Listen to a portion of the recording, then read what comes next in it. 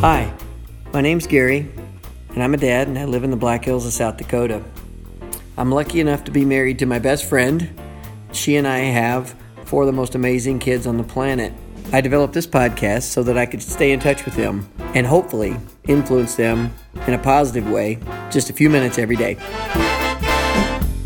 Hey, welcome back to Coffee with Dad.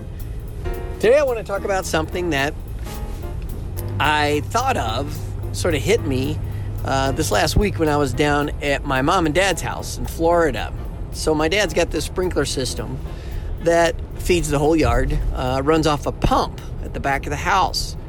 Well, apparently about a year ago, this pump went out because it blew a pipe coming out of the pump because of the high pressure that was going through there. Now, the pipes were okay. They were set for the pressure that they needed. It would be fine if everything was okay. But for some reason, the pressure increased inside the pipe, and so the pipe blew.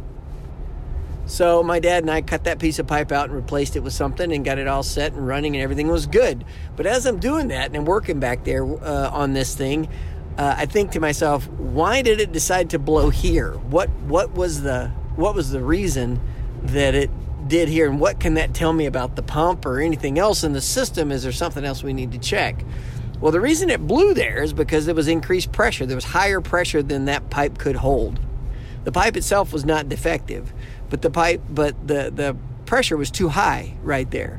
Now, why was the pressure too high? Well, it's because there was a plug in the line someplace. So we figured out and moved some things around to figure out where the line was plugged. That caused the increased pressure and fixed that part. Okay, so why am I telling you all this, and what is this leading to? Well, how is this going to help you at all? Pressure reveals a couple of things about us. Pressure does a couple of things for us. One of the things it does is it reveals weaknesses. It shows a weak point, okay? And pressure also shows us how we can improve, or what we can fix, or what needs to be fixed. This is pressure. This is what pressure does. Think about it in your life. So let's go back to the usual example I give, something with fitness, with working out. Increased pressure, the more force you apply, the more things that you do as far as exercise go, eventually you will see a weak spot where you will break down, where your pipe will burst, so to speak.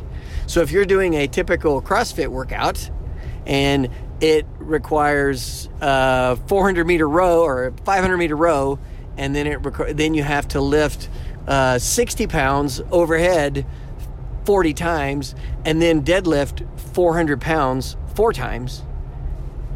One of those things, if you go through the whole workout, you may hit one of those things and you gas out and you stop. The row may be no big deal, and maybe you can pull 400 pounds off the floor 3 or 4 times without too much trouble. However, you get to about 15 or 20 of those overhead lifts that you're doing, and you realize that you can't do that. Where's your weakness? Well, it's in the overhead press. Anything overhead, shoulder to overhead, you can't do it because your weakness is right there. That increased pressure, or that increased stress revealed where your weakness is. Think about it in your life, your job, your relationships, your spouse, and you have an argument or you see things fall apart in certain areas of your relationship. You can look and see and know what problems you're going to have. You can almost predict because you've seen problems in the past. And because of those areas, those are weaknesses, either in your relationship with your spouse or relationship with your friends, weaknesses in your job. What are you good at? What are you not good at?